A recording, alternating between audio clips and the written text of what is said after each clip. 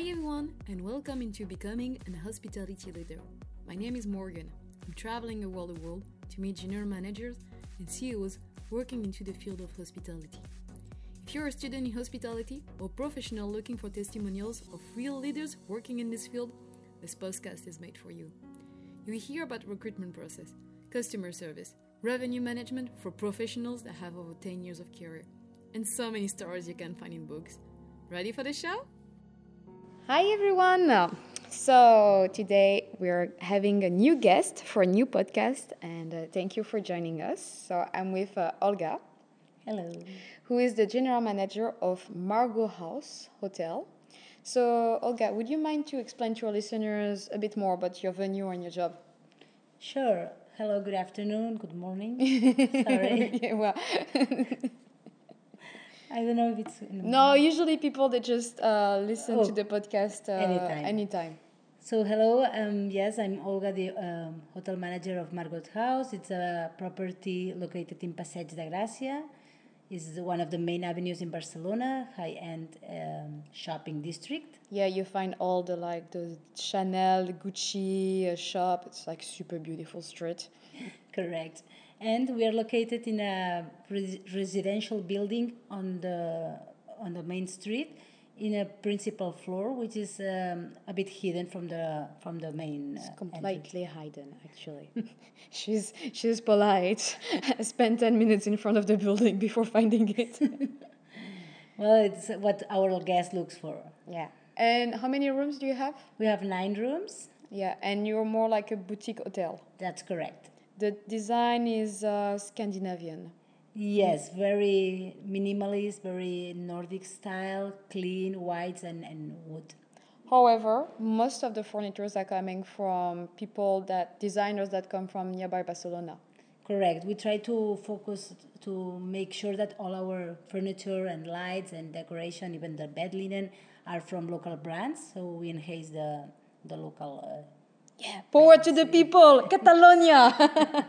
Exactly. So, what kind of clients do you have in your 9 amazing rooms?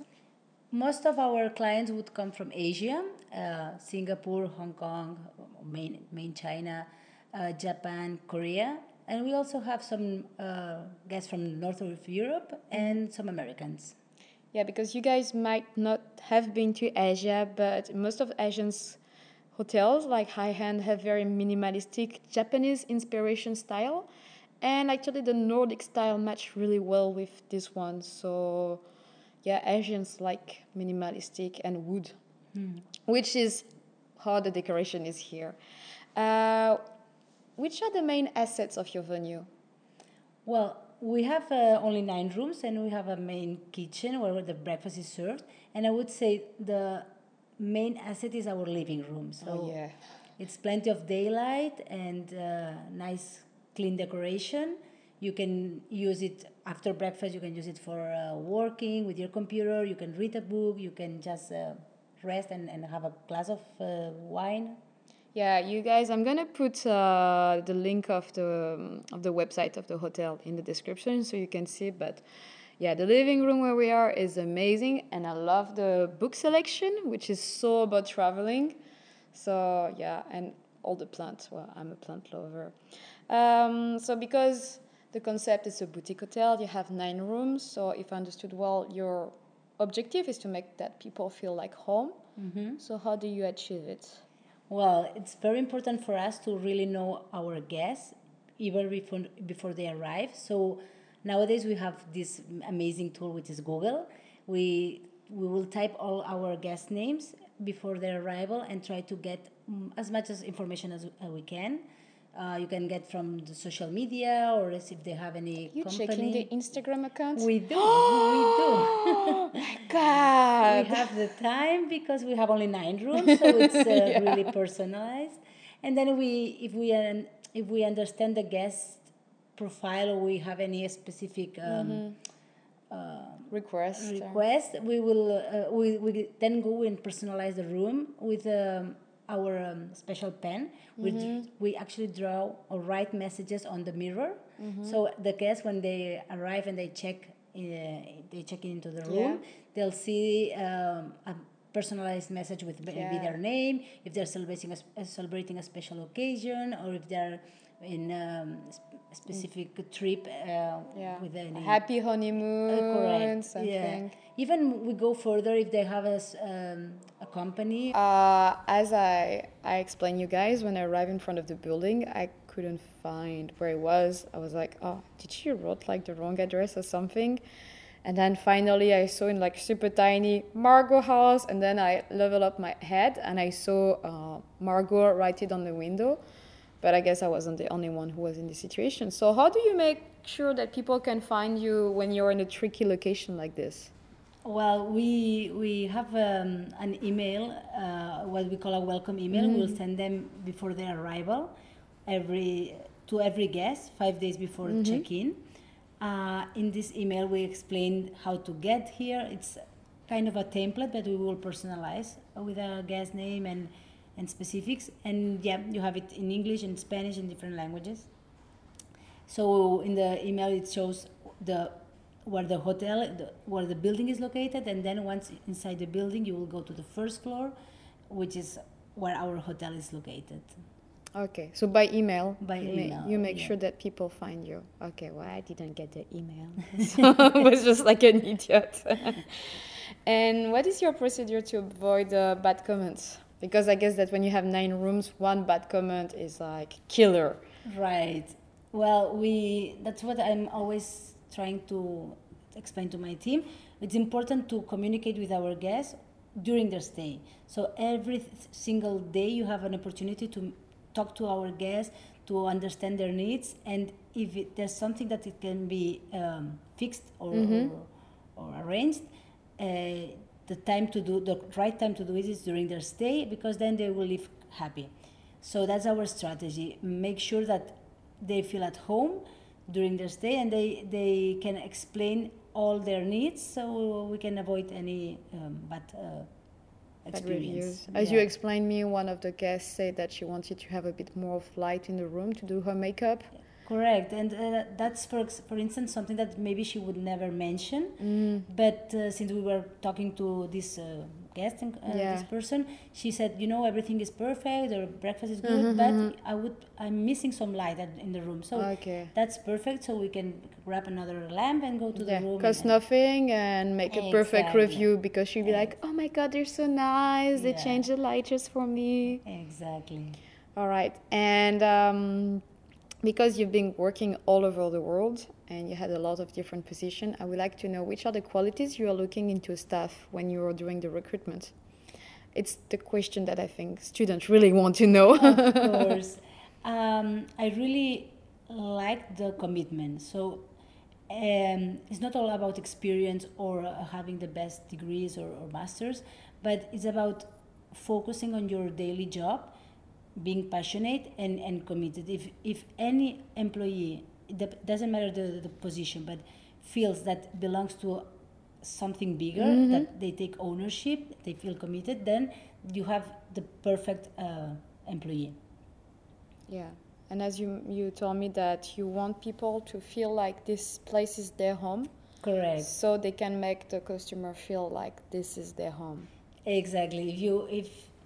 If you have an employee which is trustful, and the employee feels that this company, this hotel, it's part of their home, they will, they will make everything because they will feel comfortable. Exactly. So they make people feel comfortable at home. Exactly. Yeah. That's actually a very good answer. Thank you for saying that.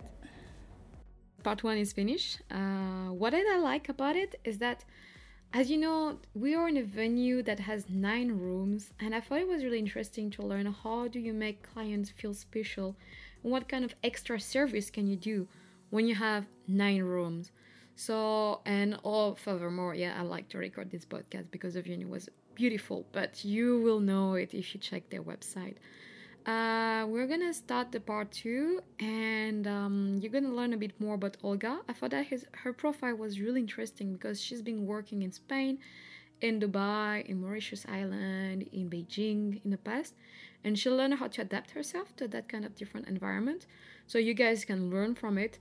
Furthermore, Olga is really a nice person to talk to. I mean, she has a great heart, and you can see it from outside. So it was a pleasure to talk to her. So I hope that you guys will have the same pleasure to listen to the podcast. Thank you. Okay, guys, thank you for carrying on to listen to us, the second part of the episode. As usual, we're gonna get into the career of Olga and learn a bit more about her. So, Olga, you've been telling me that you worked in Beijing before, and then you've been working in Mauritius. Which other location? Dubai. Yeah, Dubai. Mm-hmm. And now it's been 17 years that you're in the hospitality industry. So, what makes you stick with hospitality? I must say I love hospitality. I'm quite passionate about this, about the feeling of giving to our guests or to other people this service. I'm very much I'm a lover. I love to travel around the world, and I love the feeling of to be on holidays, or even if it's for business purposes. So to make the guests feel at home, it's something that I like. It's something that I like them to feel comfortable. So that's I would say the main reason why I studied hospitality and why I still work in hospitality. So you like to make people feel comfortable. Yes. You like to make people feel happy. Yes. So let's carry on with the happiness. Would you mind telling us what is your best memory in your career? Well, the time I was living and working in Mauritius, I would say it was. So, guys, just Mauritius Island is an island nearby Africa, which is known for its tolerance and the mix of the population. You can find people that are Asian, Africans, European, all the different cultures and religion, and they live happy together. And Olga had the chance to be working in a high-end hotel. Yes. There. So. Yes, it's a very nice property, and we had guests from all around the world. But what made me more happy is the team. As you mentioned, they are from different cultures and religions. They all live together in harmony. The place is magical. You have the Indian Ocean surrounding nearby. And I remember that time being one of the best times in my life, because I had the opportunity not only to make our guests happy, which is my main purpose, but also to help the local community. And that's something that I strongly believe it should be done by hotels, because it's not only about luxury and. So, as you explained me, the hotel you were working with was trying to make connection with brand and people working nearby the hotel, and not buying product for like big companies from the other side of the world. They were giving back to the community. Exactly. And not only the suppliers, but also the team was locals. I think there was a 7% of expats in the whole property. And then we were giving back to the local community. We were doing actions for schools, for kindergarten, and we were giving back the linen or towels that were used. It were in perfect conditions, but maybe some small ribs or something cannot be placed in a hotel guest room. But we were giving this to charity. That's cool. Would you mind to describe us? Because, it's another question I want to ask you, because you've been all over the world. So, what about your leadership style? Well, that really depends on the hotel and on the would say the country you are, the team. And the team, definitely. I would say my leadership style is always, I try to lead by example, and I try to make my team understand the reason behind every action. So I won't say just you have to do this because I'm telling you to do, but I want them to get involved in the main goal or the main purpose of the hotel or the business. So yeah, so that's my way to be very patient and explain. And maybe if I have to train myself how to do something to my team, I'll do it first myself, and then they will follow me. Because as you told me, it's one of your strengths to be able to put yourself into someone else's boots. Yes. I believe that's something, if I can say, that's something that I have it already, but I've learned how to deal with different nationalities, and that makes me maybe more open-minded. So that made me understand so many different points of view, and yes, after working in Beijing, Dubai, and Mauritius, you're open-minded. Yes, and we have people working from different nationalities, like Philippines or Indian or Pakistan, and sometimes me being a woman or being younger than them in Islamic countries, it's quite difficult. So instead of just rejecting or acting against, if you try to understand your guest or your team member and put yourself in their shoes, then it's easy for them to follow you. All right. As you explained me, when you were working in Mauritius, you were in this very high-end hotel, and you had to deal with some very big name, big personalities in the movies or in the football industry, which is very stressful. How did you learn how to pass this kind of stress? That was quite tough for me when I was younger, and you see these celebrities or famous people in front of you, and they are trusting you to help them. They want you to fulfill their request, and for me at the beginning it was quite shocking and difficult, but at some time I thought, you know what, Olga, these people are just like you, and they have to go to the toilet the same time like any regular person. And I think it's just as a curiosity, but I think it's something that helped me to deal with these kind of personalities. So guys, if one day at work you have Justin Bieber in front of you, just imagine him going to the bathroom. That's how you're going to do a perfect customer service. Kind of. And which advice would you give to someone who would like to do your job? First of all, do it from your heart. So be passionate about what you do, and you will be then the best one doing it. So that's the romantic answer. And the real answer is always recycle yourself. Don't just go on to the university and then start working. During your professional career, I believe it's important to stop sometimes, do a master's degree, or just to sign up for courses or continue learning languages. That's so important.